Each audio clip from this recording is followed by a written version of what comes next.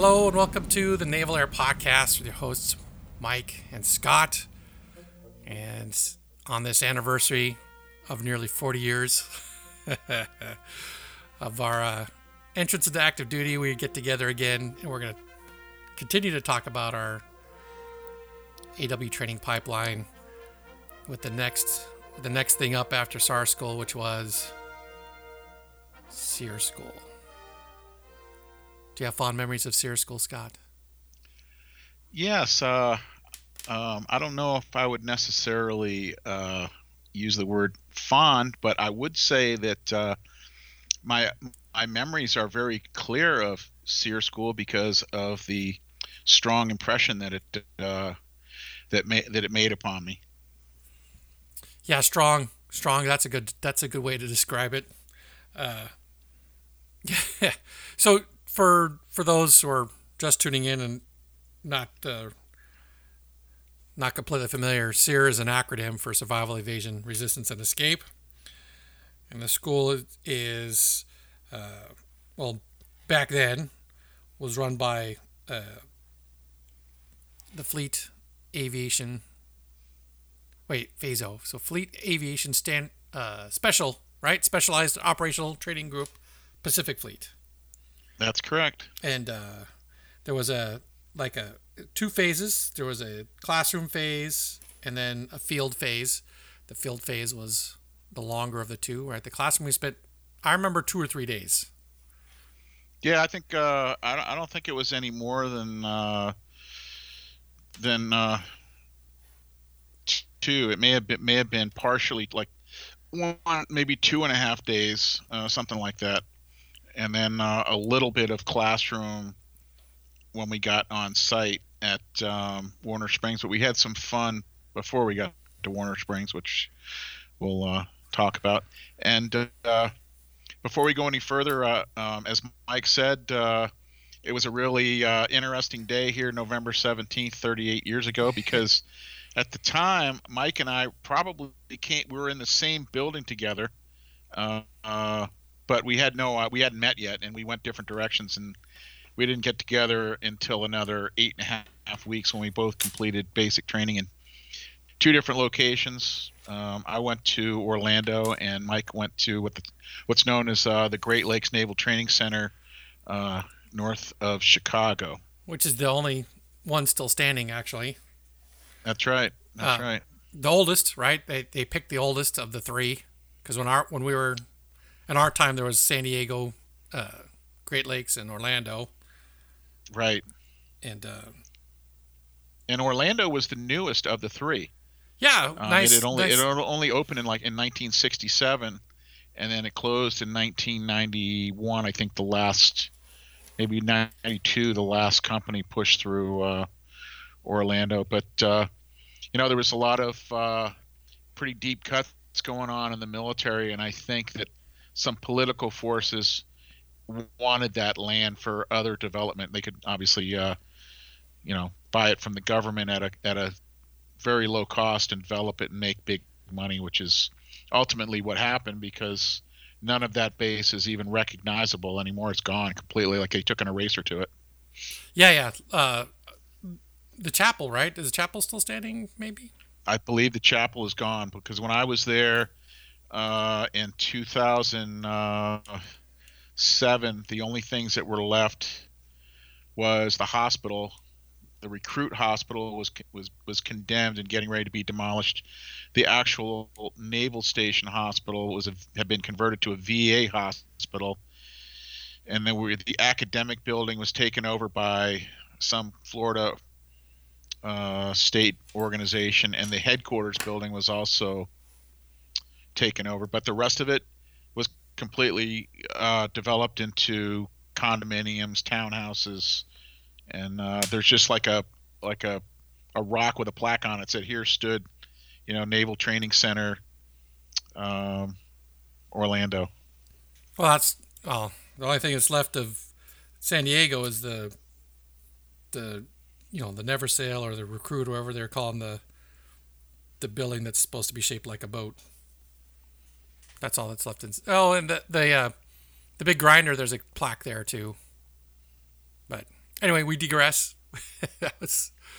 We just have to acknowledge that 38 years ago today, Scott and I both left for basic training.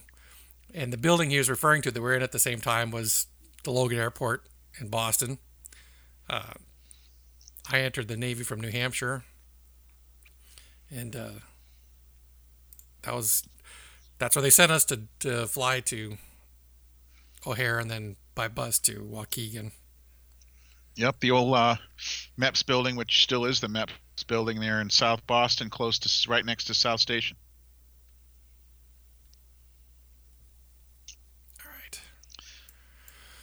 All right, so SEER School. All right, so if you remember, Scott and I have diverged. He's now 5 weeks ahead of me.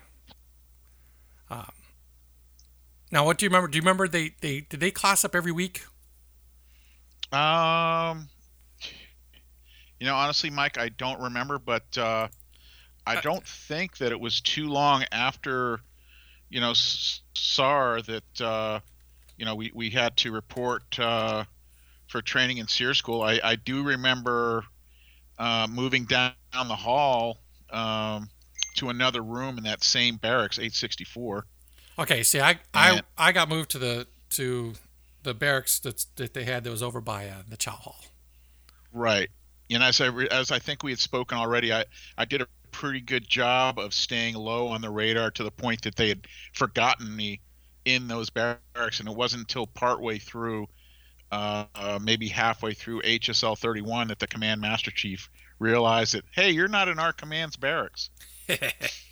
So the easy living ended, because those barracks they didn't really pay much attention to. No, because they were partially transient, I want to say.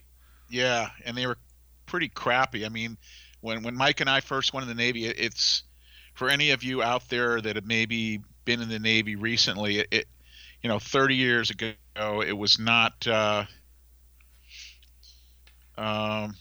habitability on the bases was nothing like I'm sure of what it is now. Even going back to my last years in the Navy, it had changed dramatically, and for the better too. I mean, I stayed in a couple really dumpy places in the Navy. It's kind of driven by money and other factors, but yeah. I kind of like being in the out there under the radar, and heck, that room go ahead. I would say most people do, right? Under the radar usually means no troubles. Exactly. No room inspections, no silliness or anything like that. It was just a different time. I can't say that it was better than it is now. In some ways, it probably was. I wouldn't say that discipline wasn't tighter back in myself's early days. But in some ways, it was looser. I mean, they had beer machines in the barracks, for example. Well, so yeah. and they had lingerie shows in the Petty Officers Club. Yes. So, oh my gosh. Just the way things were different. It was the same. And the funny thing is, if you went to one club on a Friday, you could see the same girls at a different club on Saturday. Yeah. Or Sunday. Yeah, they were making some pretty good money for themselves. So good on them. All right. Well, I was in the same Phasal barracks for both SEER School and Common Core, because both those courses were taught by the same command. Right. But I mean, I want to say they classed up. They had to have classed up weekly. Yeah, I think it probably might have been the following Monday. I really do. Of course, everybody in my class, we were all very happy to have graduated. We did go, actually, one of the instructors actually had a party at his place in Imperial Beach, and we all went down there. And remember AW2 Curtis? Yeah. He was like one of the young guys there. Yeah. So he had a barbecue at his place, and a couple of the other instructors showed up, like Instructor Daniels and Instructor Willard. Mostly the younger guys. McAllister, Instructor McAllister was there, and we just had a barbecue, drank some beers. Now we're in the fold now. We we kind of passed the test, so now we're not equals with these guys because we haven't become naval air crewmen yet. But at this point, you had to really screw up bad to not make it through the rest of the pipeline. Because it was. So then we classed up, and we had a couple days in the classroom. It was basically talking more about some of the same stuff that we went over in land survival in Pensacola, except I would say like land survival and survival training in Pensacola was like a 100 level course in college, and now going to SEER school, now you're like in the upper division classes. Yeah. I mean, and more memory things to memorize, more demonstration. Exactly. And then they also spent more time talking about things related to if you're captured. I mean, in some ways, you watch movies about the military, like the Top Gun and Hunt for Red October. It kind of seems almost sort of like a game, but you kind of realize a little bit more and more as you get into this that, this stuff is pretty serious. Yeah, it may be a game. It could still kill you. Right. Exactly. Yeah.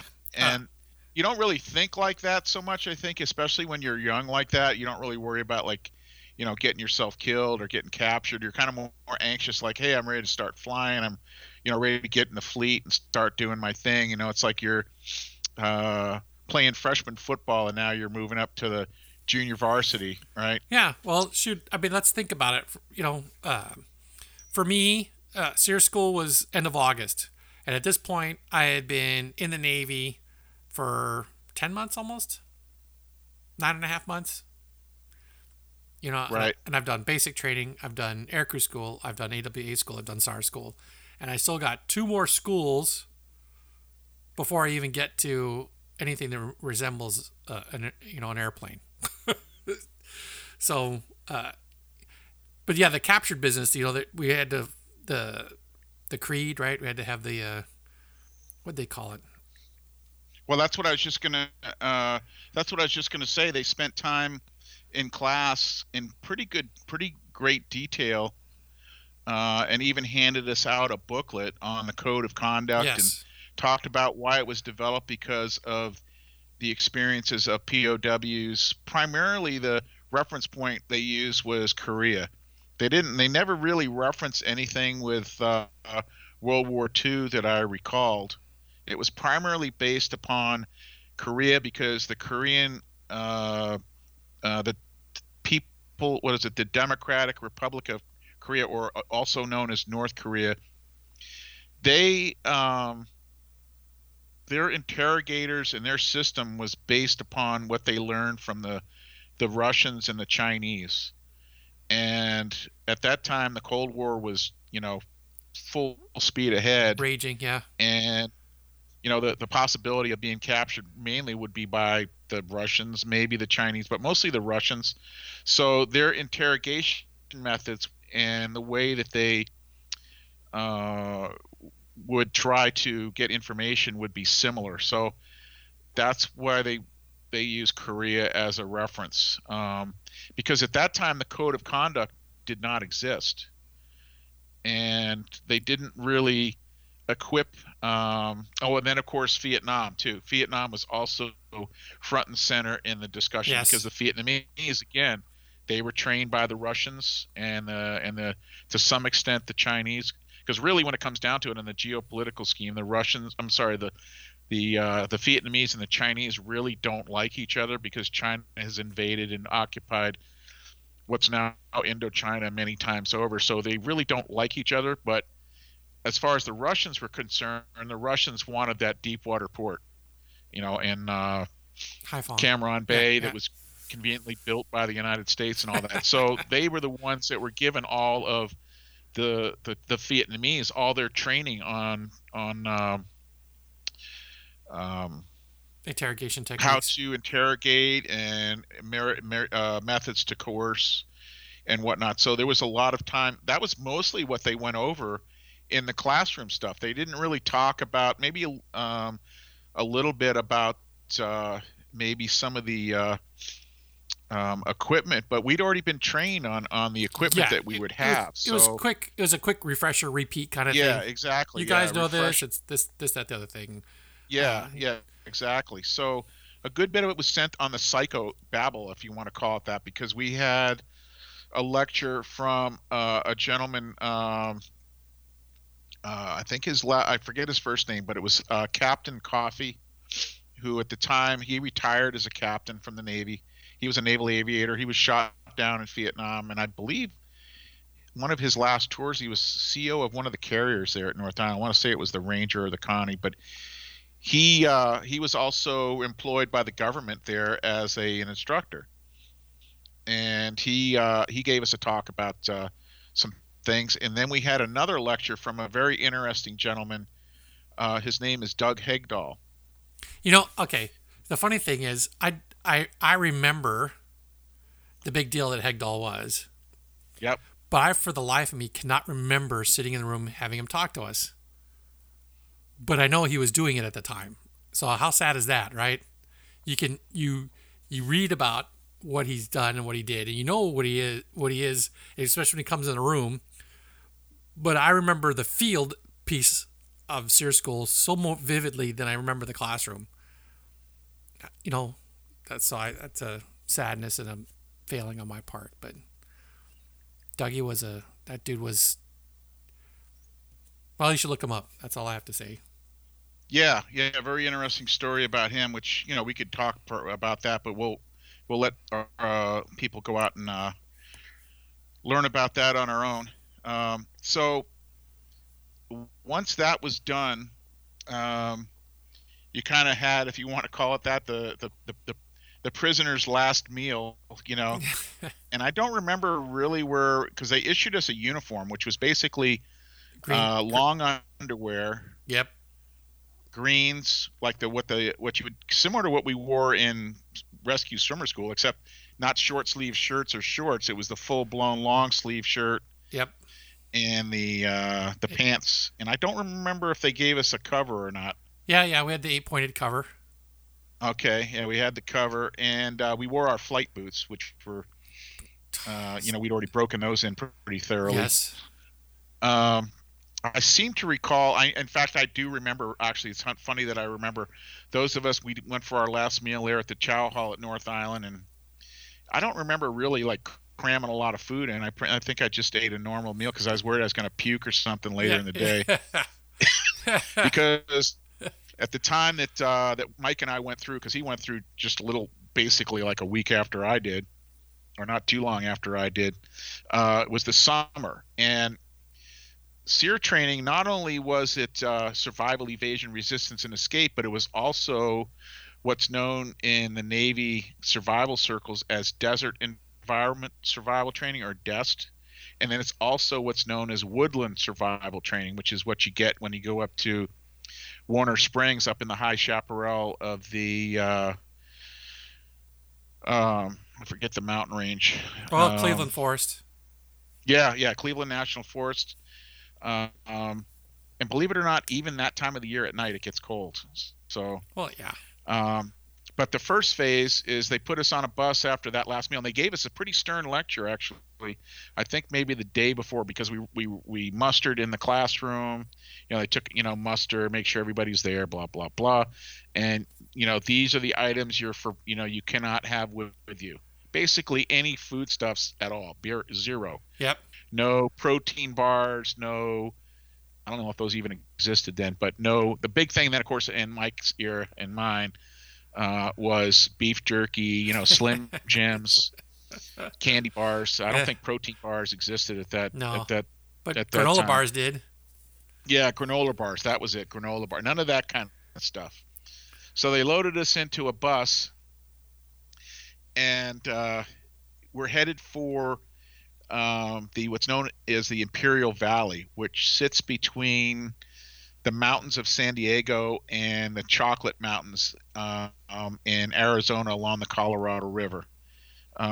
It's also known as the Salad Bowl of America because they grow a lot of lettuce out there, believe it or not. I think something like 30% of the lettuce in the United States is grown out there. But it's a huge It's in the desert, but it's irrigated and it's a huge agricultural area. And there's the Naval Air Station. I think actually was a naval air, what's known as a naval air facility, El Centro, and they have a massive federal reservation out there, bombing ranges and whatnot. And one area is devoted to this desert environment survival training.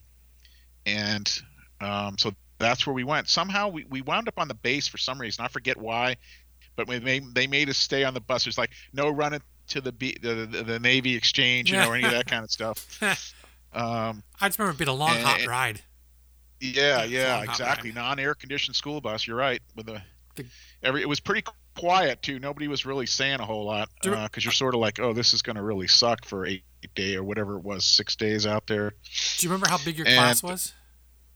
It was like maybe, I don't know, 50 maybe, something like that. That was pretty decent size. And a mix of O's and E's, right?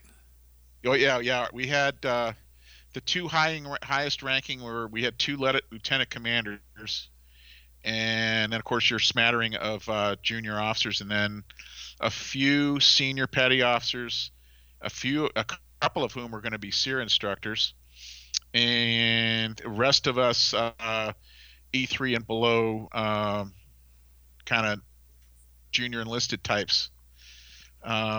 We had a smattering of primarily Airedales, but the group that I was in, we had a few Navy SEALs, that finished buds, and they're like on their pipeline too to get their trident. We had no SEALs. We only had 2 we only had 2 recon Marines in my class, but no SEALs. Yeah, we didn't have any Marines, but we had like maybe 3 or 4 more SEALs, because I made friends with one of them because he was in one of our little subgroup, and he showed us how to cami up our face and taught us a whole bunch of other stuff. And so it was kind of cool having his, like, don't worry about it, dudes. This is cool. No, don't worry. Kind of, they can't kill us. That kind of stuff. And so they took us out in the desert, and I'm here to tell you that in July in the Imperial Valley of California is hot, and typically even one of the hottest places in the United States. If you listen to the daily weather,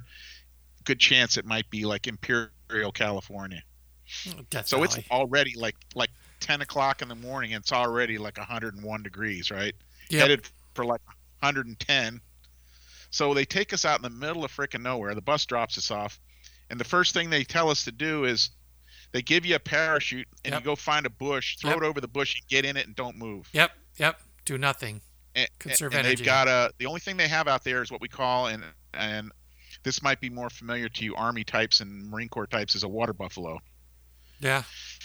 And a water buffalo is a trailer with like a 100-gallon water tank on it, and they have a corpsman out there whose primary purpose is to make sure you don't dehydrate yourself. And he kept coming along and saying, have you upturned your canteen? After you drank it. Literally, if you had any in it, you'd stand there in front of the corpsman and drink it, because they were really concerned about people. Yeah. Because get dehydrated. It's blazing hot sun. We're all out there. So we didn't really do a whole lot. I just remember sitting in this freaking by a bush with a parachute over it, and 2 other dudes, hoping right? There's no snakes around, huh? And 2 other dudes, right? Yeah. And we're just like, man, it's effing hot. I mean, and as it started to cool down, the sun started to set a little bit, or started going down, and I mean, it's still like over 100, maybe like barely under 100. They had us taught us how to make a shelter in the desert. You dig down a couple of feet, and it's like maybe 10-15 degrees cooler, and you put a parachute over that. And while I was out walking around, I almost stepped on a sidewinder. And the sidewinder is a species of rattlesnake, which actually they're fairly small. They typically don't get very large. And I almost stepped on one as it was going into its little hole.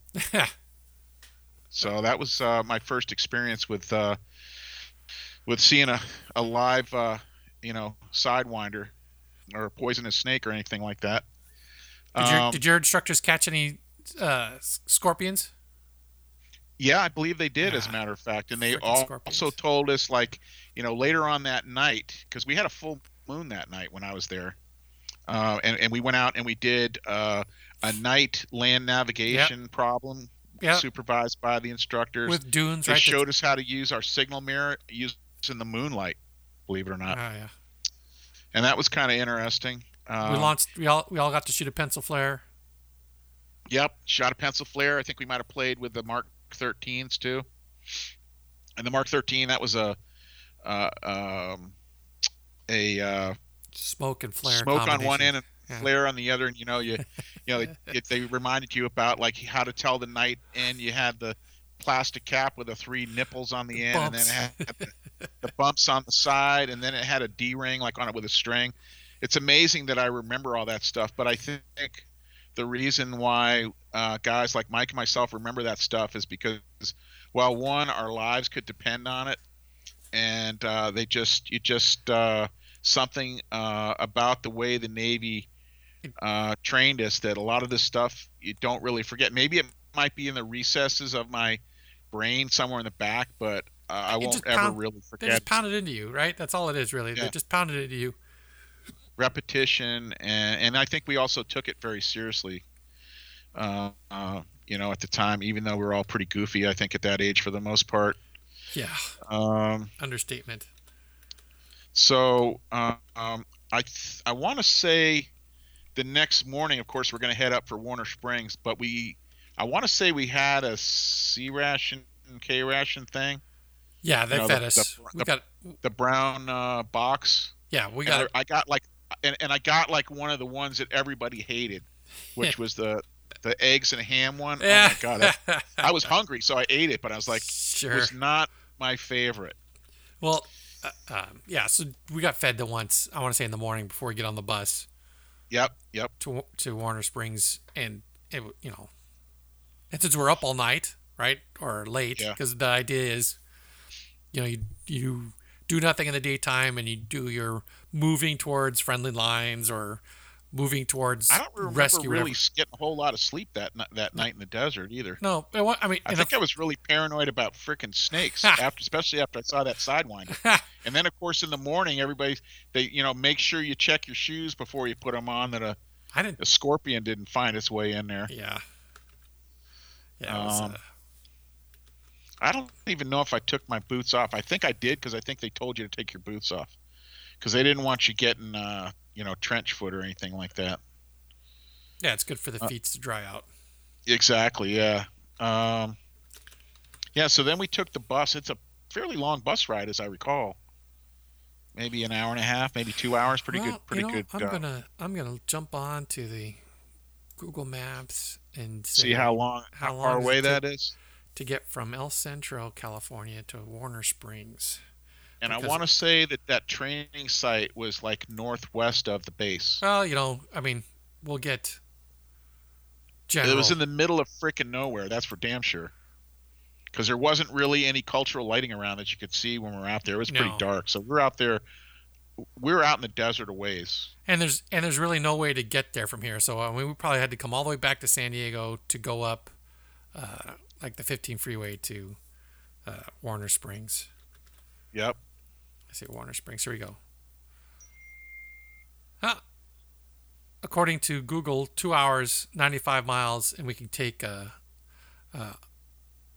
the Overland Stage Route, the Great Southern Overland Stage Route. Some road. I doubt the bus took that. We had to have gone like on the 79 freeway or something. Great.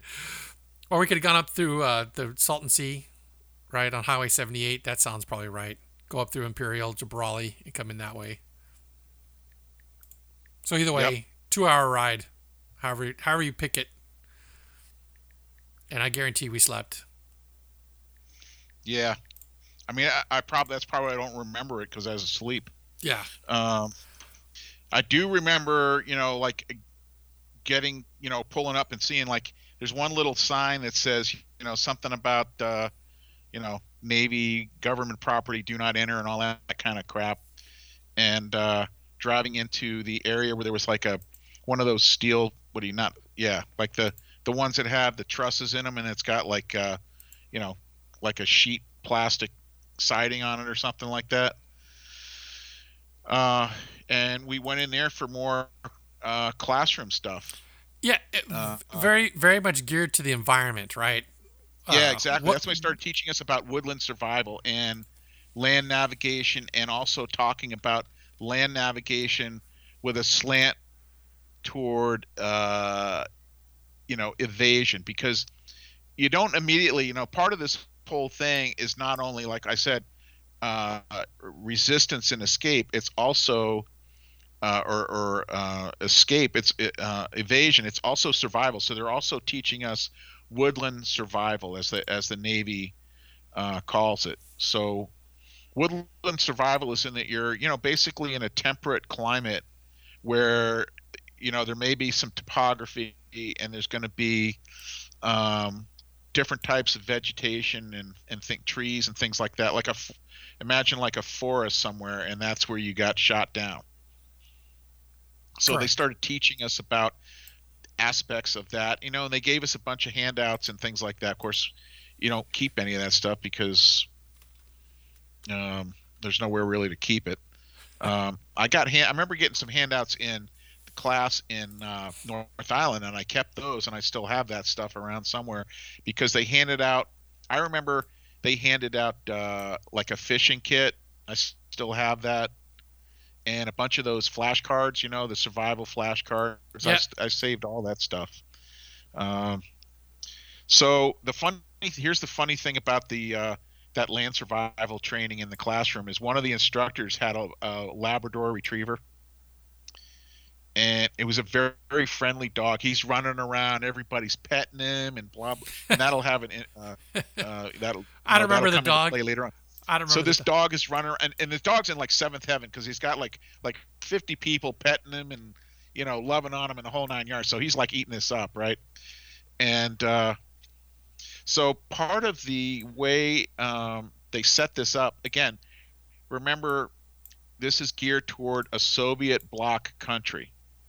Correct. And the way that they dress, and the way that they speak, and the way that they act towards you, because at that particular time, the Soviet satellite or proxy nations, we were the evil imperialists and capitalist pigs, the decadent capitalists, and all this other kind of dogma and propaganda that they doled out to their people. So that's kind of the way, the demeanor of the way these instructors would be in the field. Now, at this point, they're just regular guys. I mean, in fact, these guys don't even go out. I think they rotate around. So these guys are doing their part where they're just teaching the classroom stuff.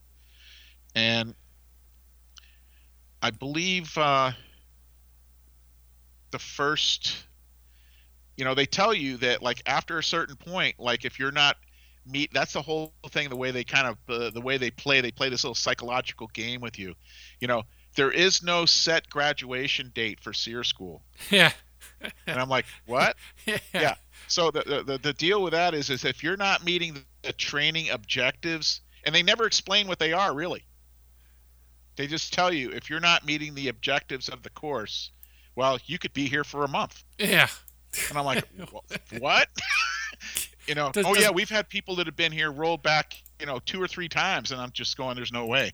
I'm going to do whatever I got to do because I know what's coming, and I don't want to have to repeat it, right? Yes. Oh, but we should also mention at that point too that the 2 days of classroom before he rolled out, that dogma was also started like, oh, you don't want to repeat this.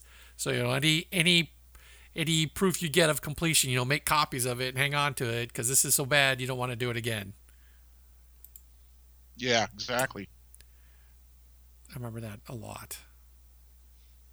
All right, so anyway, we pull up there, right? They give us some classroom for the rest of the day. Yep, and then they gradually, as the course goes along, you start out maybe as like the whole group, and then you wind up at the very end, you're by yourself. Correct. So the first night, you're all kind of bivouacked together, and they don't really give you much. I think they gave you a parachute, maybe 2, because they showed you how to make a sleeping bag out of one, and a shelter. And then we start learning more out in the field, like how to make these, more kind of like what we did in Pensacola, a little bit about, how to make a snare to catch a squirrel, Yes. and Yes. stuff like that. The leaves. And then they sent us out where we're going to try to find food. And yeah. Where Warner Springs is, there's a dry a riverbed that goes through there. There's like a watershed that comes out of the mountain down into this big grassland area that close to there is the Warner Springs Airport, where they do a lot of gliding and stuff like that. But so they had us do some gathering of food, and I'll never forget. This is hilarious, Mike. Is somebody said that they saw like a rabbit or a snake or something. It looked like a herd of people are all running in the same. I'm like, what's going on? Oh, someone said they saw a rabbit or something, or a squirrel or whatever. They were determined to catch this damn thing. I don't think they did, but so they taught us more. There was certain areas out in the operating area they'd bring you in, and we had more like classes, but they were out in the field. Yeah. They had like a and there was canopy even set one up that had like a concrete pad with like an awning over it. Yeah, and whatnot. picnic shelter kind of place. Yeah. Yep, and they were teaching us different stuff, and so that was the last day that you were like the bad guys were going to be wouldn't bother you, if I remember. And after that, okay, so this is how I remember it. So the first night we had our little bivouac area, right?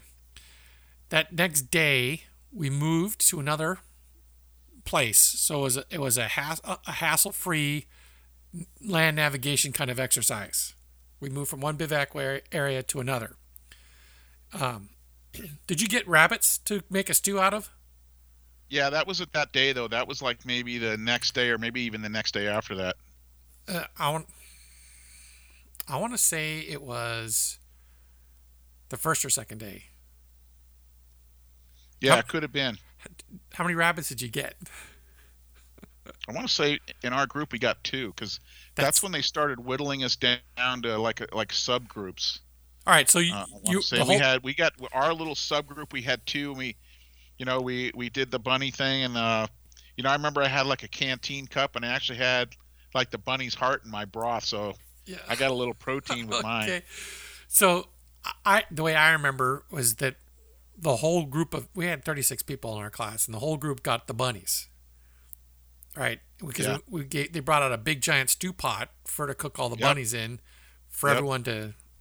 But we got 12 rabbits. Yeah, we only got 2. In my group. We got 12 rabbits because the next week was Labor Day weekend, and they weren't going to have a class, so they had extra rabbits they needed to get rid of. Right. You guys lucked out then. Hey, we didn't have enough volunteers to slaughter 12 bunnies, so some people had to do 2. Yeah, I remember one of them. The instructor demoed the whole thing, how to skin it, because they got to show you how to do it first, right? Yeah. And then I remember there was a lieutenant JG in our class and in our group, and he volunteered to do. He was an F-14 guy. There's an interesting story about him later on.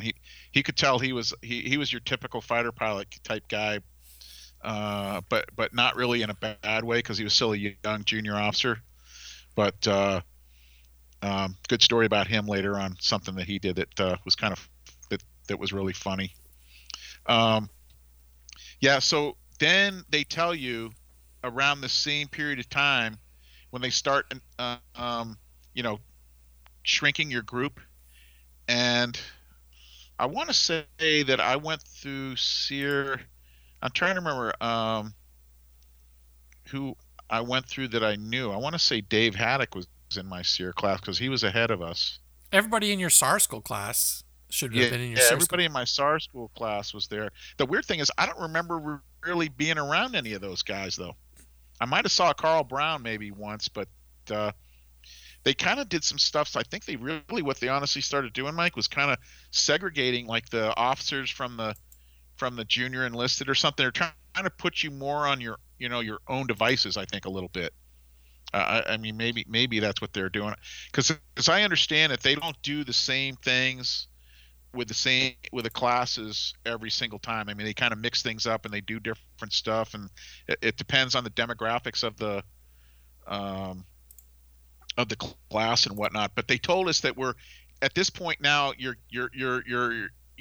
at the point now where we've had training on food acquisition and land navigation. Kind of like, again, 100 level in Pensacola. Now we're 400 level here. Yeah.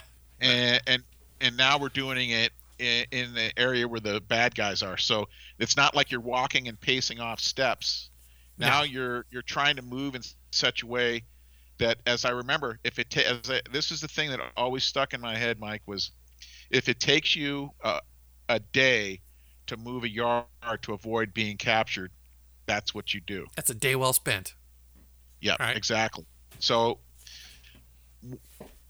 I don't remember if it was the second day out in the field or maybe the third day, but we're doing one of these classes, and this is after they already told us that now we're free game for the bad guys. We had a practice evasion. This is like in the middle of like a class that we're doing, and I don't remember if we'd done like our practice evasion or not.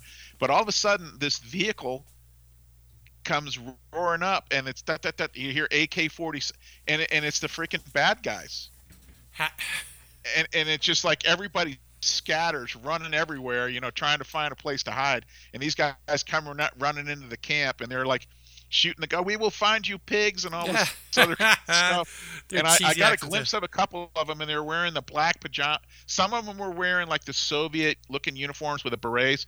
Some of them literally were wearing the freaking Viet Cong black pajamas with the truck tire sandals and the little, that funky-looking, that big cone head straw hat and everything. Truck tire sandals. Oh, that's awesome. Holy shit! I didn't know whether to laugh or I just knew I ran like hell though, and found a place to hide until they cleared out of there. Did you guys get raided while you were there? No. We had no raids. We did get a practice evasion though on the second day out or third day out, whenever it's normally, and they just told you though, it's a practice evasion, but if you're stupid, right, and not trying hard, then it becomes a real evasion for you, or you go to camp early if you goof off with this. And I don't think anybody got picked up on our practice evasion. But they were they put it in your mind. They were out there though. Yeah, no, they're out there. They were definitely out there shooting the guns and driving around and stuff like that, and talking in their stupid accents. Yeah. Yep, exactly. Yep. But I remember them teaching us about like how to take a site on a hill, that you're trying to get to the safe area and Freedom Village and whatnot. I don't remember if we had maps or not, no maps. If we're in small groups at that point, or we weren't solo, I don't think, because I think we did a couple of practice evasions, as I remember. I don't ever remember really being off of my hands and knees or not crawling either. Yeah, correct. Yes, for the practice. Yeah. You only. And at this point, you're really getting filthy. Yes, because you're snuggling up. You're wearing the same thing you wore the morning that you left. Yeah, you haven't changed. Island. You haven't shaved. And so now you're down like 4 days into this. You haven't shaved, and you're like pissing up against a tree, and if you weren't like me, you were able to do drop a deuce, and I didn't the entire time. Neither did I. Don't feel bad. Which was so bad that I had to go to the flight surgeon when we got back. Oh no, I didn't have a problem unloading when we got home, but no, I couldn't. I had to go see the flight, but that's a whole nother story right there. And of course, it had to be a female flight surgeon who actually was very attractive too. So I'm just like, really, this is just so embarrassing. But anyhow, worse, yeah. So anyhow, we did a couple of practice evasions, and then they started reducing the size of our group to the point where you're in pairs, and then the last night you're by yourself. And okay, Yeah, go ahead. I just, Do you have different? I just remember it. memory I of that? remember it being the last practice evasion was a pair, and then we Yeah. went to sleep that night. We got a C ration, and then the next morning they woke us up and said, "Okay, we lined up on some road, right? Yeah. And Yep. and we're gonna fire the pistol, and you're on your own." Yep. So But you know what's funny though, Mike? That last night, um, this is the damnedest thing that I'd seen up to that point in SEER school. So, um, I'm in my tent parachute sleeping bag with whoever hell else it was, and of course you're not really sleeping very well, and you're bumping into each other and waking each other up if you fitfully got a little bit of sleep. So at this point, I had to get up and take a leak. So I get up to take a leak, and I'm like, you can't see a damn thing, really. I mean, you did have a little bit of your night vision because there was no artificial light. We didn't have flashlights or anything, but I could see a little bit. So I'm standing there, and I'm taking a leak, and out of the corner of my eye, about 2 feet away from me, sitting on the ground, I see the cherry of a cigarette. crap. Right. So I didn't really like move my head to look down, but out of the corner of my eye, I can see a beret on the top of the head. Oh my gosh. See the freaking epaulets on the shoulders. It was one of the bad guys sitting there. What the heck was he doing? Just kind of hanging out? Yeah, I guess he just came in there just to kind of hang out or whatever. Maybe if somebody did something stupid, made a lot of noise or whatever. So I just pretended I didn't even notice the guy, because I can see it. I can see it in my mind right now. The guy sitting there on the ground, kind of like with his knees drawn up, with his arm on his knee, and that cigarette, with that cherry on that cigarette glowing. At least you didn't pee on him by accident. And just do my thing, and then I just crawled back in there, and I didn't move. And yes, so then when that's a crazy story. The next morning they were long gone, right? Yeah, There's nobody there. And I don't really recall how we got over to where. I do remember we started the evasion problem, and I'm doing my thing. I'm crawling really slow, and I shit you not, there's a guy probably about I don't know, 10 feet away from me, starts coughing.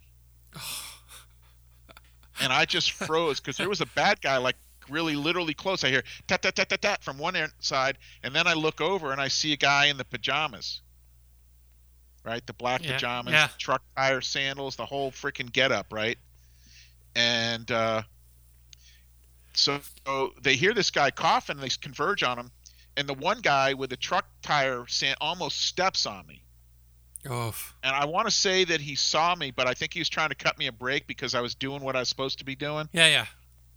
Well, they extract this guy, and in the meantime, the other guy sees me, and then I get up big, whatever, blah blah blah, and then they, I have to stand up and put my hands on top of my head, and they frisk me and all this other kind of stuff, and then I feel a rifle barrel in the back, small on my back. You move, pig, you move. And so I start walking. So then I start walking in such a way, and I start like trying to step on all these branches and making a lot of noise. So that was my first time that then I got knocked to the ground for doing that. Okay. And so the next thing I remember was somehow we got to this like holding area. Yeah. It was all sand. And it had the wall that you would be the beating wall. Your beatings. For the beatings. And so I'm there with like the first other jerks that got captured in like the first 5 minutes, which is what happened to me. Really? And yeah, because I was literally like just started, and this guy's crawling along, he starts coughing, and like, I think, like I said, the one guy saw me, I think, because he practically stepped on me. I mean, how could he not see me? And I think he was trying to cut me a break, but then the other guy that captured the other dude saw me, and I was caught. Really? So, 5 minutes into it? That's it? Yep. So, About 5 minutes into it, so what was your war criminal number? Like 1 or 2, 3? 8. I was 8. Yeah. So yes. So anyhow, we're in this holding area, and they made us take off our greens. That was the last I saw my greens the entire time I was there. Really? Yeah. So I was down to the long underwear, Yes. and that's it. And then they had us lay down, and they put Velcro straps on our ankles and put our arms behind our back, and then they started pouring water on us and kicking sand on us. They didn't make you finish your canteen? They may have. I don't remember that though. I probably did. Yeah. You know what? I think when we initially got caught, and they put us in the truck to take us to the holding area, that's when they made us finish our canteen. Because see, that's Maybe I don't remember. So remember, I was talking before he started recording out that a class graduated every week. So people you had known that were ahead of you in the pipeline, just by a week. So you see them, you're with them in Memphis, and now you're in San Diego, and you run into each other usually at the club, and they'll tell their stories, right? And so word gets out of things to watch out for at Sierra School. One of them was, when you get captured, they're gonna make you finish all the water in your canteen. So as you go along, and the farther you get, make sure the water's low, because you don't have to drain a whole freaking canteen when they pick you up. Yeah, that was a bit of gouge that stuck with me. All right, so they turned you into a sugar cookie, huh?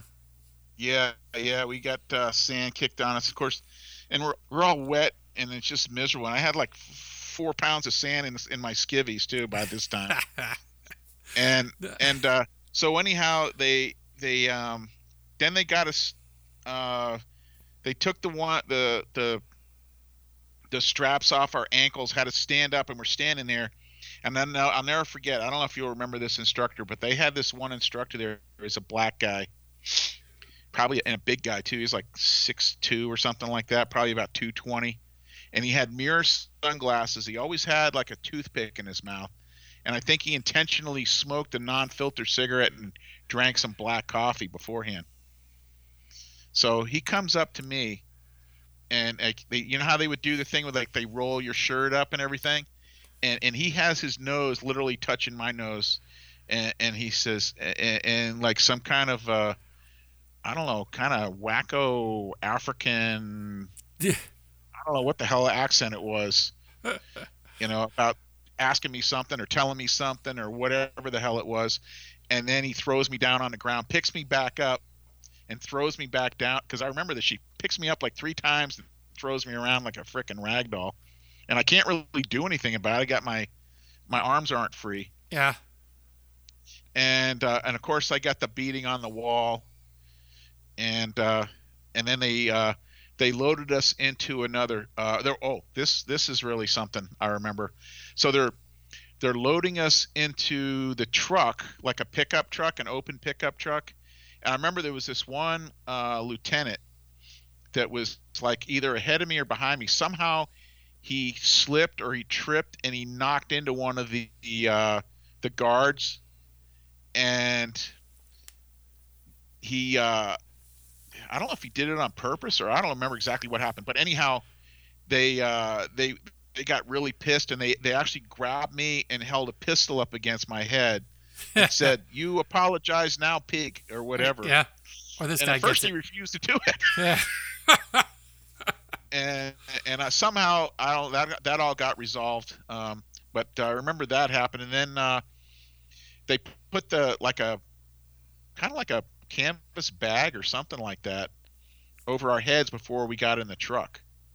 Yes, because they don't want you seeing that the camp was like right behind the schoolhouse. Right next to the. Yeah, exactly. Yeah. So yeah, and then we got out, and they stuck us in our facility, as they call it, I think. And our quote unquote facility was about as big as a doghouse, and it had a little wooden bench in it. And you're supposed to sit, and it closed down. At first, they put us in there with a lid open, right? Yes. And they had us, and you had to sit lotus style, if you're familiar with the lotus style. Yes. So none of your body touched anything except your butt, on this little bench, and remember I had about 2 or 3 pounds of sand in my my skivvies, and I'm soaking wet. And then they came around and sprayed us like with a hose, partially to cool us off. I mean, it's like kind of like a method to their madness there, Yes. I think. Yes. And so I actually had a little hole up in the top corner of my bag, and because I could see the light coming in, so I could tilt my head down in a certain way, tuck my chin down. I could actually see across to the other side. And as I was there, you know, the place started filling up with people, and then there was one area in the middle that had like maybe 8 boxes in it, and then the rest of them were kind of like in this V shape. And of course, I'm one of the first people there, so I was there for a couple hours before, you know, they finally got everybody. And you had to sit in the thing with your hood on? Yeah, I sat in there with my hood on, with the lid up. I never put the hood on.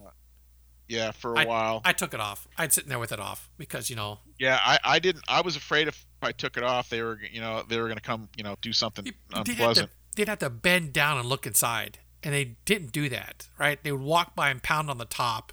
Yeah, and then you had to say war criminal, whatever, or slide out of box onto buttocks. That's what I remember. And then you put the hood on for that, right?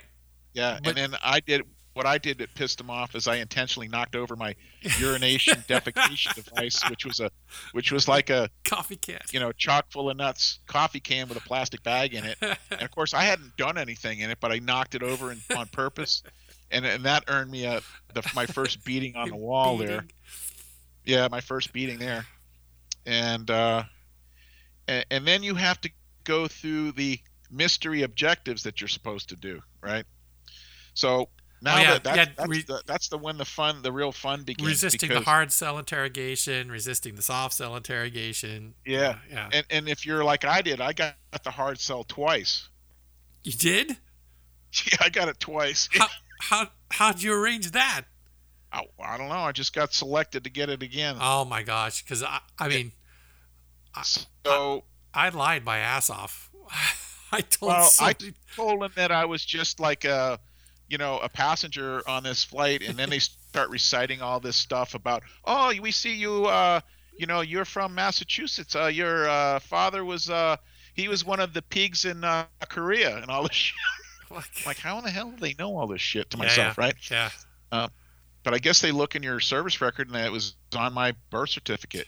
What is the date? And my dad had the United Nations medal and the Korean service medal and all this shit in his, in his service record or what have you. I guess I don't know. But they'd ask you the questions, and you're allowed to answer with your name, rank, date of birth.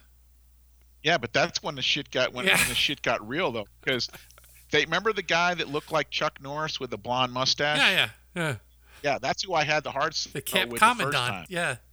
Yeah, so they dragged my ass in there, right?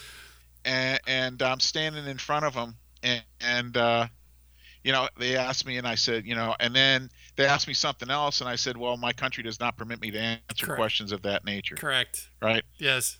And that went a couple times, and the guy was wearing those white cotton gloves, like the Japanese wear. Yeah. And I said that, I think it was the third time he came around behind that desk and frickin' knocked the shit out of me. Wait, right? Slapped you? Yeah. Wow. Okay. And he caught me with the heel of his hand a little bit too. So it kind of knocked me on my ass a little bit. Well, then they had me up against the wall, and they had me do this thing where you had your heels up against the floor. You had to put your hands straight out. Yes, and then you had to squat down. Crouch. Yes, I had the same thing and done then to me. There was a guy with a rifle slamming a rifle butt up against the wall right underneath my equipment. And your legs slowly start to burn, right? They start to quiver. Yeah. So they did that. Yeah. And then they had me turn around with my fingertips up against the wall, and then they had me walking backwards, till I couldn't go anymore, and I'm supporting all my weight with my fingertips. Oh, I don't remember that happening to me. Yeah, they did that to me. And then so I was you were uncooperative. We will deal with you later. And then because they got a timeline. They got to get everybody done. Right? Yeah. So I'm like, hey, it's okay, next. So I got yanked out of there and brought back to my box, and I think that's when they took the hood off of me. and I didn't have the hood anymore, and they closed the lid. So they closed the lid, and there's like a guard tower. If you remember, it was kind of like where I was. It was back over to my right. Yep. So we kind of started working out a thing because I think the other guy across from me, he still had the his was open. Yeah, mine was still open, but I didn't have the hood on, so I could actually. He could see me somehow with a hood on. I mean, he must have had like a hole in his or something like that. So I actually like this lotus position with the sandpaper of all the wet sand in my skivvies was most uncomfortable. So I said, the hell with this. And I said, well, I'm going to see if I can get away. I'm just going to sit. And I put my feet straight out. Well, lo and behold, I fell asleep. And next thing I know, I hear the pounding on the slide. And they had me doing all this crap. You do the American jump.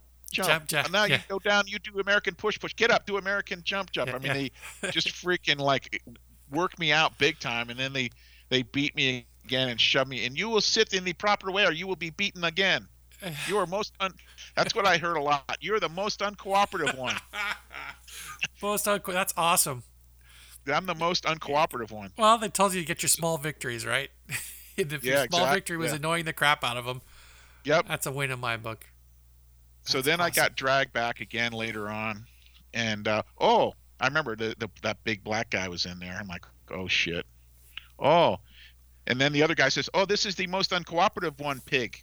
Yeah, and they finally got me to, like, I don't know. Remember they said give away like something else, and I think that was the whole idea. It was to resist until they got you to the point which I was. I could barely stand up. They had me again doing that damn thing with the fingers. Yeah. And they find what works, and then they just. Yeah, exactly. And then I told them, yeah, I'm air crew or something like that, but I was just training or some shit. We got lost. I don't know. Gave them some bullshit. They just said, whatever story you give them, stick to it. Yes. Okay. See, my recollection is you can lie, but be careful. Because they're gonna ask somebody else. If your lie's too outrageous, they're gonna know you're lying. Mine was fairly, and I also like remember they say, well, if you're just like some kind of E2 like I was, you're not gonna know. I said I'm a low ranking. I don't really, they don't tell me everything. So. You're going to have to ask one of the officers or something like that, Oh, my gosh. And so I remember one of the things that they did was they really messed with our SRO and our Oh, yeah. Our, what do you call it? XO, the second XO, guy. yeah. They're both lieutenant commanders, so they were like a WOG special case, right? Oh, my gosh. So and our senior ranking officer, lieutenant commander, and he was older. I mean, he was probably pushing 40, right? And, to my 18-year-old eyes, he looked like he was 40. For all I know, he was 30. But, lieutenant commander. And at that reception area, before they take you to camp, where they had pulled me aside, and they're making him do jumping jacks. And they told him if he stopped doing the jumping jacks, then I was going to be shot. And so they had me standing there at attention, watching this poor guy doing jumping jacks until he was about to collapse, and then they let him off the hook, right? But they messed with them so hard. Yeah, what they started doing with our class was like this role reversal thing, where they started like, it was like if you were in the middle, like if you're like a O3 or like a E5, you're kind of probably in pretty good shape. They just messed hard with the most junior and the most senior, and they like literally like role reversal. The senior SRO, the SRO is not in charge, and we're going to put him in charge. Something like airman or airman apprentice or something. Oh. And I can remember one time though they had our SRO out there in front of all of us, and they just freaking kept knocking them down and picking them up, beating them, and doing all this shit to them, and they were bringing people over. It's like, if you do not, I will shoot this pig right here. This worthless airman recruit or whatever the hell. I remember them doing that. And then I don't remember if the soft sell was the next day or No, middle of the that night. day. Middle of the night. I had mine during the day, and it might have been the next day because we had, like I said, we had a larger class maybe because But weren't you done by like noon the next day? probably, yeah. I mean, Because I just don't remember. we got back to I just North don't- Island with daylight still, so I know we were Yeah. out. We were out by lunchtime. Yeah, yeah, I do remember.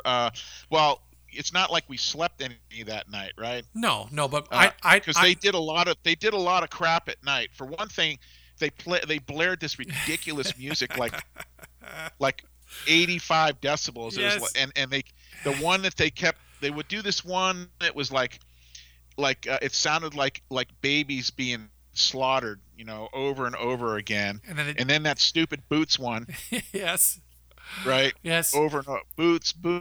moving up and down again. That- Yeah. There's what is it? There's no something in the war. It's a Kipling Yeah, poem, yeah. right? And then Yeah, and that's actually from the Afrikaners down in that the Boer Wars, yes. where Yeah. where that's from. They also played what sounded like Muslim calls to prayer. Yeah, the do you remember like the baby crying, oh screaming? yes, Yeah. So they played that continuously all night long. all night long. Yeah. Really, really loud too.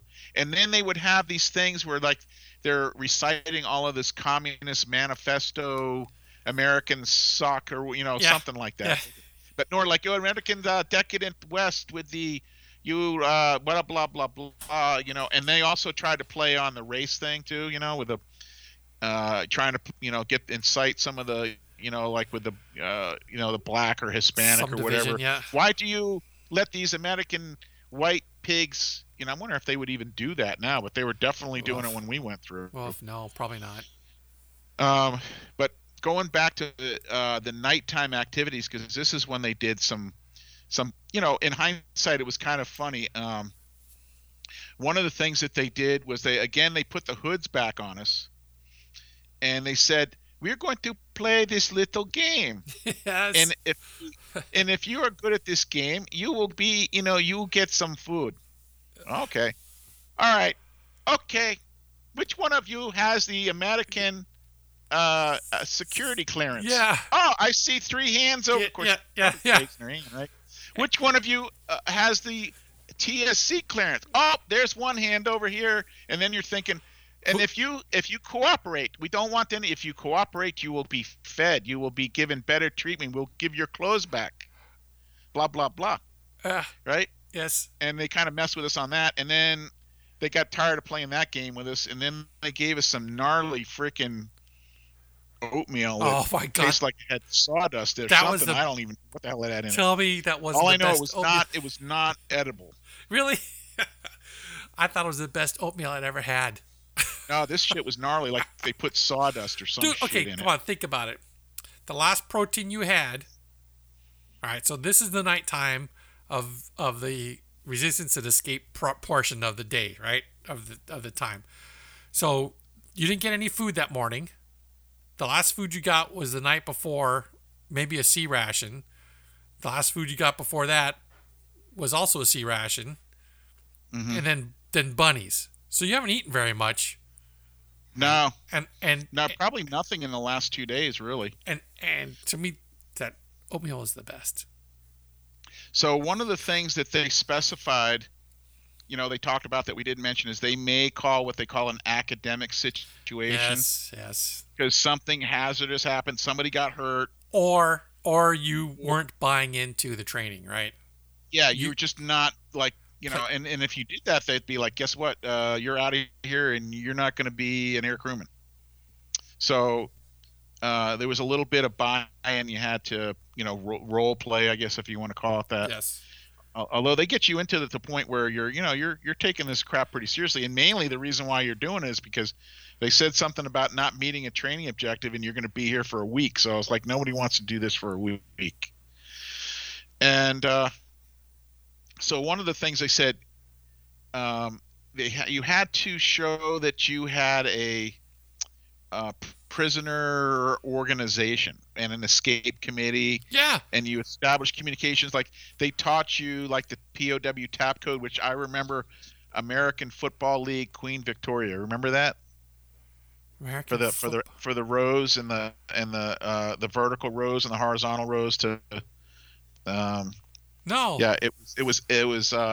AFL. It was AFL down the left and Queen Victoria American football. Yeah, AFL and then QV I think across the top, and then how you would do the preface tap for the row, and then the next one was the column was the first tap, and then the row was the second tap. So you tap once, and then you tap that letter that was on that column, and then you tap twice for the next, like, and so forth. Yes. I still have my card for that.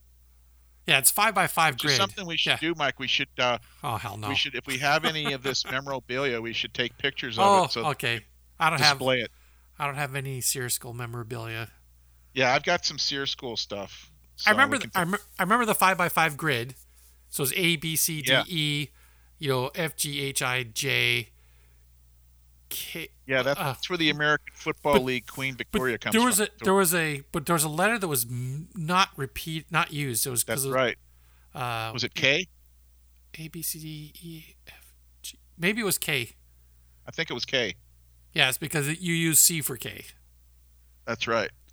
Yeah, so that was part of the, the more we're talking about this stuff is kind of coming back to me. So that was one of the things that you had to establish, some kind of a, hierarchy, the senior SRO, and then you had an escape committee chair, and somehow they wanted you to try to establish, this communication, and you had to have approval for an escape.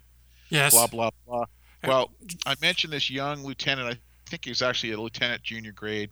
He was an F-14 pilot. Looked like your proverbial surfer Joe type. He had like the chiseled good looks, tall, yeah, blonde hair. He looked like he just stepped out of Surf magazine, right? And he's an F-14 driver, so he's a little cocky. But he was kind of a nice guy, actually, as I remember, because I think he was like from California and he was a surfer and all that shit. And I guess he decided in his mind, I'm done with this. I'm out of here. So they told us before we started, nobody climbs the fence. It's a pretty tall fence. Okay. So in the middle of the night, at one point they put us back in our box in between all these festivities, and you hear all this commotion. You could actually hear like the rattling of the fence and this and that. Well, this guy, he went over the fence, and then they were yelling over the the thing, academic situation, blah blah blah, and you better come back now at the front gate. Wow. And yep, and he did, and then academic whatever the hell it was, is over, and then they had him out there in the middle of the compound with no clothes on, nothing, zip. Because remember, there's no females, right? Yeah.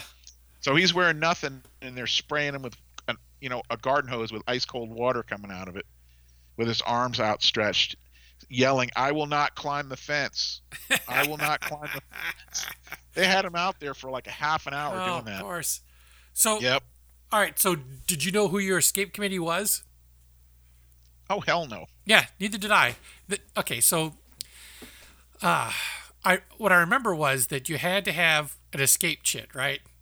Which is just the word, which is just the word escape written on it, and a signature of someone on the escape committee. Well, okay. Yeah, and like, where the hell were you going to get paper and a fucking pencil from? Okay, yeah. Well, here's the thing. I was war criminal number 44. All right, so I was on the end. Yeah, well, you made it to the safe house. Yes, I made it to Freedom Village. Me and two other dudes. So, I was down at the end. There was nobody next to me on either side. They put a gap between me and the other person, right? In the cube next to me. So, and directly across from me was not any more of the hooches, because like that side of the hooch line was longer, so I could actually see up the gentle grade. Up to the commandant's headquarters, yes, and all that. So I could actually see up there, right? But I was facing the other way. The guard tower's like off to my right. Yeah. So I'm a So I'm sitting there in my little box, and I find a little sliver of a pencil. You know, like when a wooden pencil breaks like partially up and the little hunk of lead falls out, right? So I had a piece of number 2 pencil that was about 3/8 of an inch long. It was enough to write. And I wrote the word escape on the back of my war criminal number, you know, that little leather thing you had to wear. And I had my little piece of pencil with me, and I'm thinking, because we got to keep, all right, so we didn't get to keep our pants.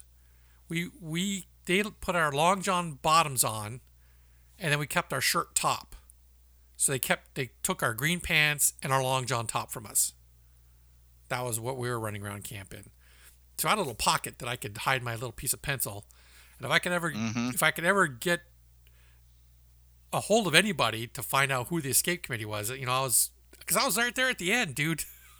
I was the last cube on the end, right? I could have scooched out, and 20 yards is the gate, right? I had the perfect, but I had no idea who the escape committee. I didn't find out.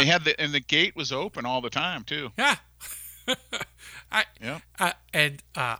We didn't find out who the escape committee was until the end of the debrief day, right? Because, you know, we come back and then we had a classroom session the next day after you get back for half a day where they give you your certificate and you get your grade, right? Because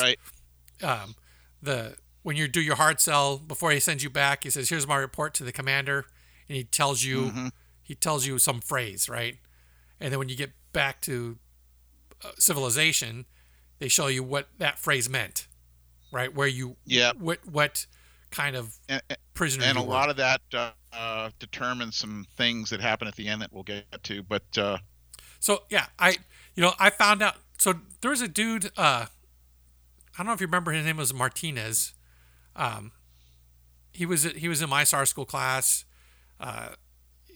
He wasn't only a couple weeks behind us at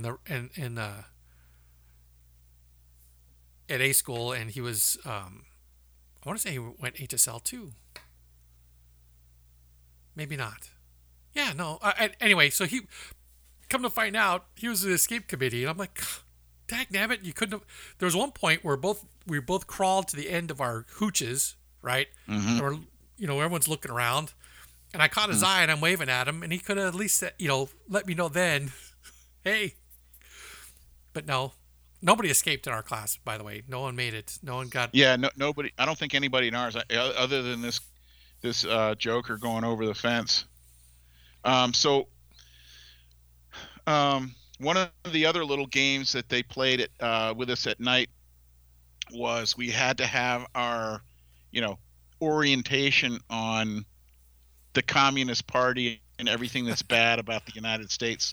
So we wound up in this room that had all these pictures of like Lenin and Stalin and Ho Chi Minh and Mao Zedong and all these other jokers, and they had like some kind of a slideshow, I think it was, or something like that, and this guy's up there telling us about everything great about their country and why the United States sucks and why we're a bunch of racists and why we're a bunch of this and blah blah blah. I don't know, maybe they didn't say that. But they said a lot of stuff about the decadent, capitalist West, et cetera, et cetera, et cetera, et cetera. And so I might not have dropped a deuce in there, but on purpose I let go a blood curdling fart. Okay. which they didn't really appreciate. Dude. Okay. So that got me dragged out of there, and see, by the scruff of the neck. What people are listening that don't know about Scott is he could fart on command. He could fart on command. You would clear out their lounge at the rag all the time. Yeah. Laughing. We're all like, damn, dude, you're just thinking it's the funniest thing. Yeah, the things that you remember, right? Yeah, so I got dragged out of there by the scruff of my neck, and got beaten a little bit and roughed up, and then they dragged me back in there, and Of course, now I'm supposed to behave myself, and everybody's in there. They're kind of snickering and like of course, looking at me it's like funny. laughing, because I think even one of the instructors actually started to laugh a little bit too. I'm sure he turned around. They had to kind of, I'm sure he turned around so he couldn't see. Yeah, exactly. Yeah. And the small victories, though, that's a small victory, dude. Yeah. And the rest, they somewhat kind of like after they did all these different little things that we've talked about in the night, they kind of left us alone for a little bit, because I think even the instructors need to, they need to rest too, because you have the insane instructors, going through the whole deal. I'm pretty sure after my soft sell and my well, you can listen to my story about soft sell. I won't repeat it here. But after my soft sell, I got plugged back into my little box. Right. I would doze off in between them coming around pounding on the top of it, right? To say your number. No, wasn't hard to wake up, say your number, and go back to sleep. Yeah. So my soft sell was the next day, actually, because it was during the day. It may even have been the first day, but be that as it may, but it was during the daytime. So actually, I'm in there, and I hear the bang, war criminal number of 8, and one of the guards, slide out of box onto buttocks pig, and I get out, and there's this little dude, and I remember he was wearing like a blue, like regular dress shirt. He had a mustache, and it was Yuri. He's like, oh, was it Yuri? Did he call himself Yuri? I think so. So he says, hello, Scott. I just wanted to, whatever, trying to be Mr. Nice Guy or whatever. And we're walking along, and he's like, asking me some, I don't even remember, like, oh, so what hometown are you from? And I figure, well, they know this shit anyway, so I might as well just like, yeah, I'm from Falmouth, Massachusetts, blah, blah, blah. Yes, we know this, and your mother is Marjorie, and you have two sisters, blah, blah, blah. So they're kind of trying to, I guess, psychologically play with you a little bit, in that they know a lot about you. Like, it's not like you're revealing much when you tell them, because anytime you told them stuff like that, oh, yes, we know about that, right, whatever. So he brings me into this office room, I guess, and it's got a desk in there, and I remember in the upper right corner there was a camera. Back then the video cameras were, you couldn't help but miss the damn, they were, or help but not see it. And I'm sitting across in the desk from him, and he opens a desk drawer, and he brings out, or out from under his desk, he brings out a pitcher of lemonade, and pours a glass, and he goes, here, drink. And I freaking, of course, I drank every last drop of that. Yes, because they told us, whatever they give you, you take it. That's right. That's right. Whatever they give you take it without any sort of remorse or misgiving, because everyone's supposed to be on the same page. Because I figure if they want it back, I was going to puke all over his desk. So that's what I was thinking, right? So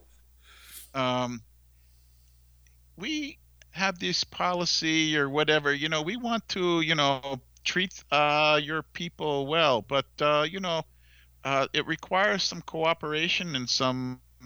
So he brings out a piece of paper, and he wants me to read this statement. Some American war pig, we bomb the shit out of your people, blah, blah, blah. All this kind of stuff. And I freely admit that I'm a Yankee air pirate and all this other kind of nonsense, whatever they had written there. So I looked at it, and he said, read it. I said, I have read it. No, you need to read it. I said, no, I'm not going to read it. No, you must read this out loud. I said, no, I'm not going to read it out loud. Well, why not? I said, I'm not going to read it out loud. I just stood my ground on that. I said, I'm not going to make any false statements. This is, and he says, this is just something we want you to, because if you cooperate, then, then everybody will get some lemonade or some bullshit like that. Yeah. Okay. Right. And I said, I am not reading that out loud. And this goes back and forth for a while. And all of a sudden he just kind of puts his hands on the desk, stands up, and he yells like a guard, saying, I do not like this pig's reactionary attitude. You will deal with him. And I dragged me out there, and it was that big black guy again. And I think my feet touched the ground a little bit. You know what I mean? And so he dragged me over and beat me on the wall there pretty good, and shoved me back in my box. And so then later in the day, this was definitely the second day. I get dragged out, and one of the guards is there with like me and another guy, and he says, pigs or whatever, we're going to have the commandant is going to be visiting, or the commissar, or somewhere, or whatever the hell they called him. So we need to have you on a work party. Camp beautification, right? They call it camp beautification. Or whatever the hell it was. Yeah. So they drag us out, me and this other guy, and at that point they had all of the uniforms in a big pile by the gate, because nobody was in their greens. Everybody was in their freaking long underwear in my group for some reason. Okay. And so we're over there, and they had us bending at the waist and using our fingers to rake. Yes. And make, and the guy would come along and like, flick a cigarette butt, and he goes, and then come with his feet and screw it all up, and then do it again. But then they also said, this had been one of the things that they told us too. If you hear the air raid siren, you got to run down into the air raid shelter. Yes. Bunkers. Yeah. So while we're doing that, the frickin' air raid thing goes off. We go running down in there. And we're sitting down in there. We come back out. We're back on our working party. I think they had like a head count too. They had us all lined up for a head count. And like after the second or third one, like people started disappearing, right? And they started really messing with our SRO because the head count was coming up wrong. Oh no. Yeah, and something like that. Well, then I think as a result of that, this is when they played the big role reversal. Something like, hey, if you cannot be responsible for your men, we are going to make this one in charge. And it was, what was his name? You might not, I don't know if you remember him or not. His last name was Tyler. He wound up being S3s. Tyler. He was in my class. Yeah. I think he was in our Common Core class, maybe. I don't remember. Anyhow, they made him in charge. And so they tell him, you must pick one to be punished. So he picked some guy randomly, and it just so happened the guy that he picked was a guy that later on was going through to be a SEER school instructor. He was like a HM2 or something, like HM1, something like that. Okay. So they have us all gathered up in front of the water board. So we watched a guy get waterboarded. One guy, I actually saw two guys get waterboarded. One of them actually was one of those Navy SEALs that got waterboarded too. And so we went back to doing our work party stuff, and then another air raid thing went off, and the count was off again, and they flipped out, and they're like, another person's going to get in charge now, and another person's going to get waterboarded. And it was the SEAL this time.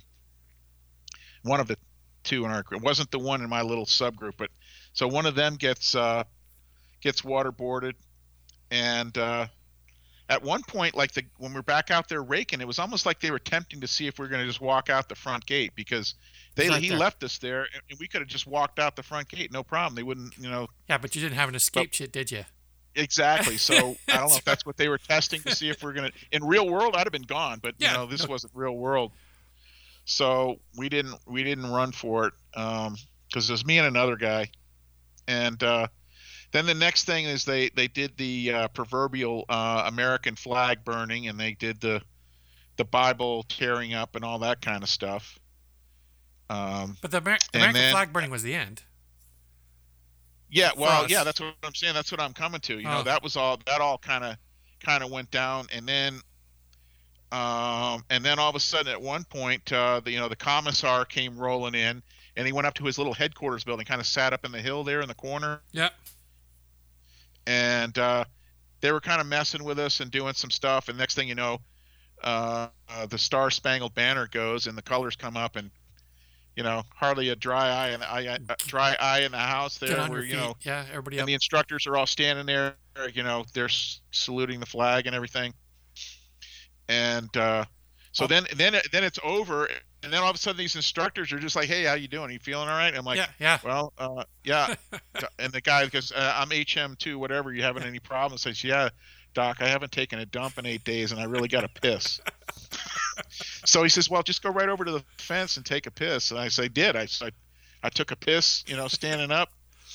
And he says, well, if you're still having problems with that, make sure you go to medical when you get back to North Island, right?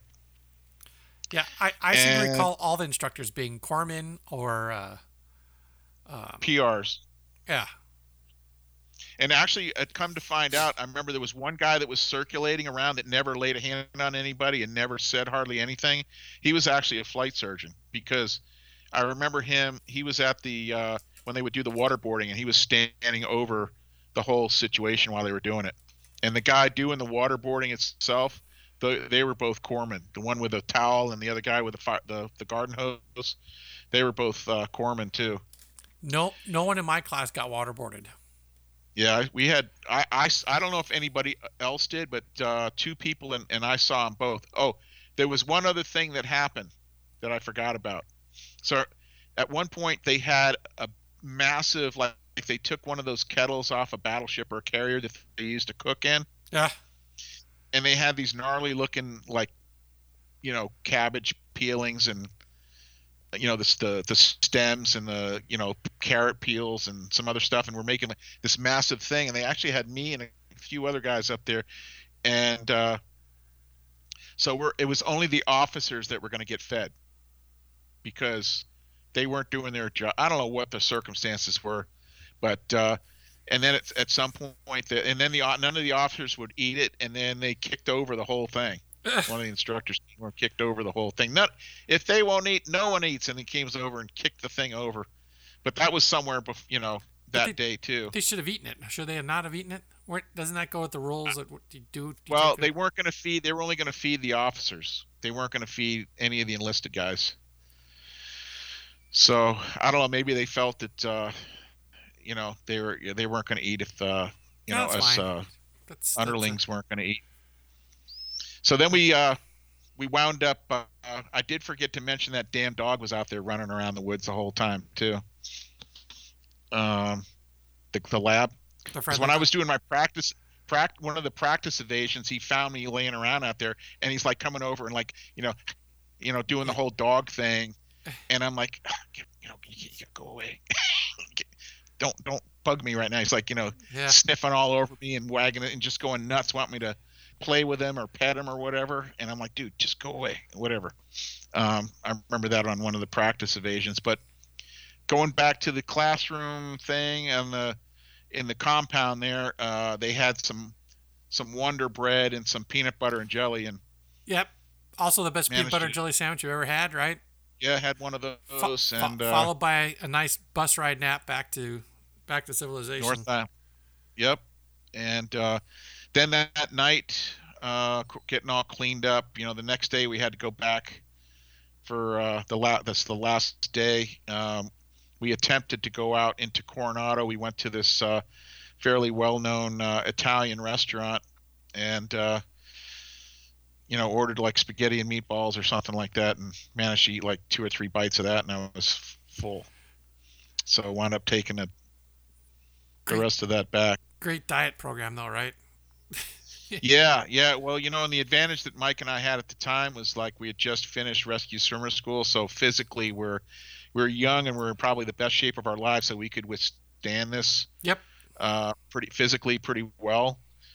Probably better than some of the officers and stuff like that, and then a few of the older folks. But physically, it was not that bad on us for that short period of time.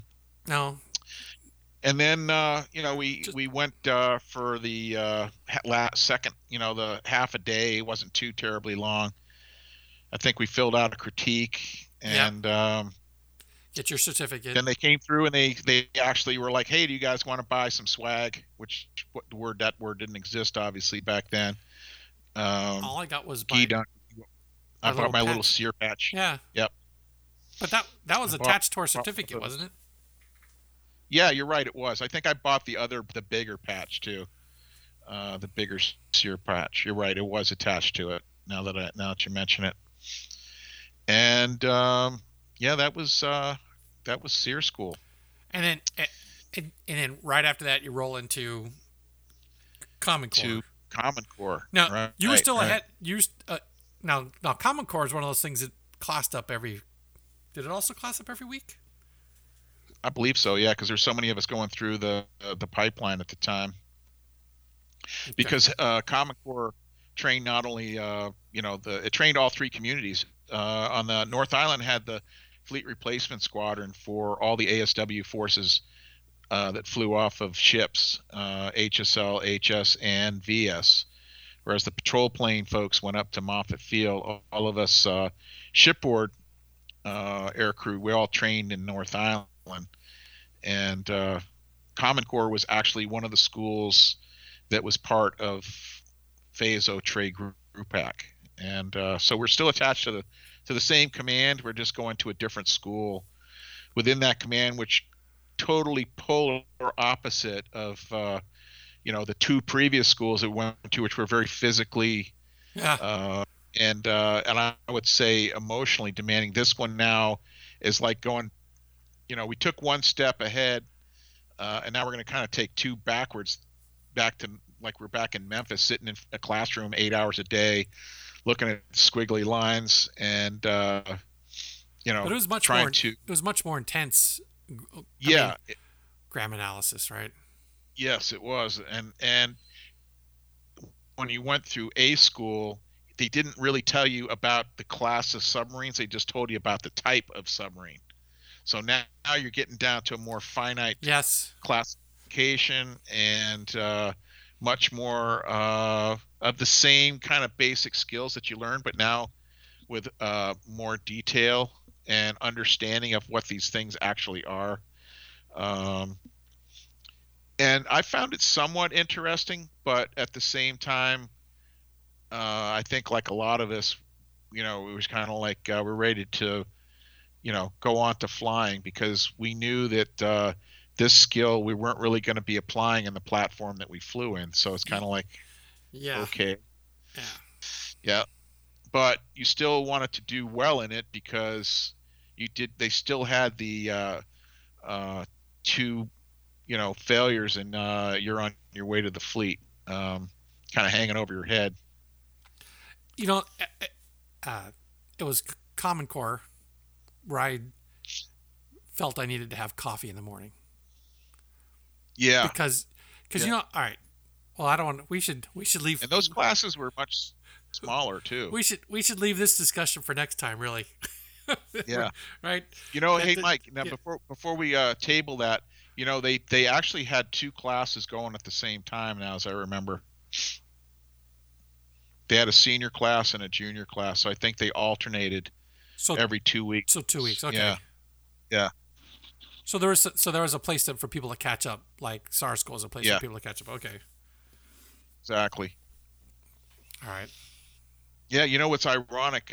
Later on, I was back in that same building, same rooms, but they'd been converted to use for the night vision lab. For NVGs, to learn how to use NVGs? Yeah, they had a night vision table. You probably did something similar to that when you were in the Army too. Yeah, no. You guys didn't have the goggles? We did, but we didn't have. When we stop. I'll tell you my NVG story, because so we're going to table this now, and we're going to pick it up with our Common Core experience. Yes, that'll be next time. So close like we always close with solicitations for feedback. Both Scott and I have email addresses, mike@navalair.net or scott@navalair.net. We really would like to hear from the one or two of you that might be listening to this stuff. We'd like to know it's just not going out into the ether and hitting nothing. It'd be nice to hear something from somebody. So please put finger to keyboard and send us something, even if it's to tell us we stink. We'll take anything. Am I coming off too desperate? I don't want to come off too desperate, but it'd be nice to get some sort of feedback. So and we're definitely hopeful that we can get some people from other communities and other eras, even contemporary, to share their AW pipeline experience. Yes. Because I'm really interested to hear. Not necessarily even AW. Air crewmen, naval aviators, naval flight officers. Anything associated with naval aviation, because that's something that Mike has defined from the outset, that this is about naval aviation in general, and we just happen to be focusing on our experiences because this is what we did. Yeah, that's right. And I don't want to speak for anybody else. I don't want to tell stories or say what I heard. I'd like to have it come from the horse's mouth. Exactly. So yeah, let us know, write us. If you want to talk, let us know that too, because we'd love to have other viewpoints, like Scott just said. And so next time it'll be Common Core. And until then, thank you for listening. Stay safe, and God bless.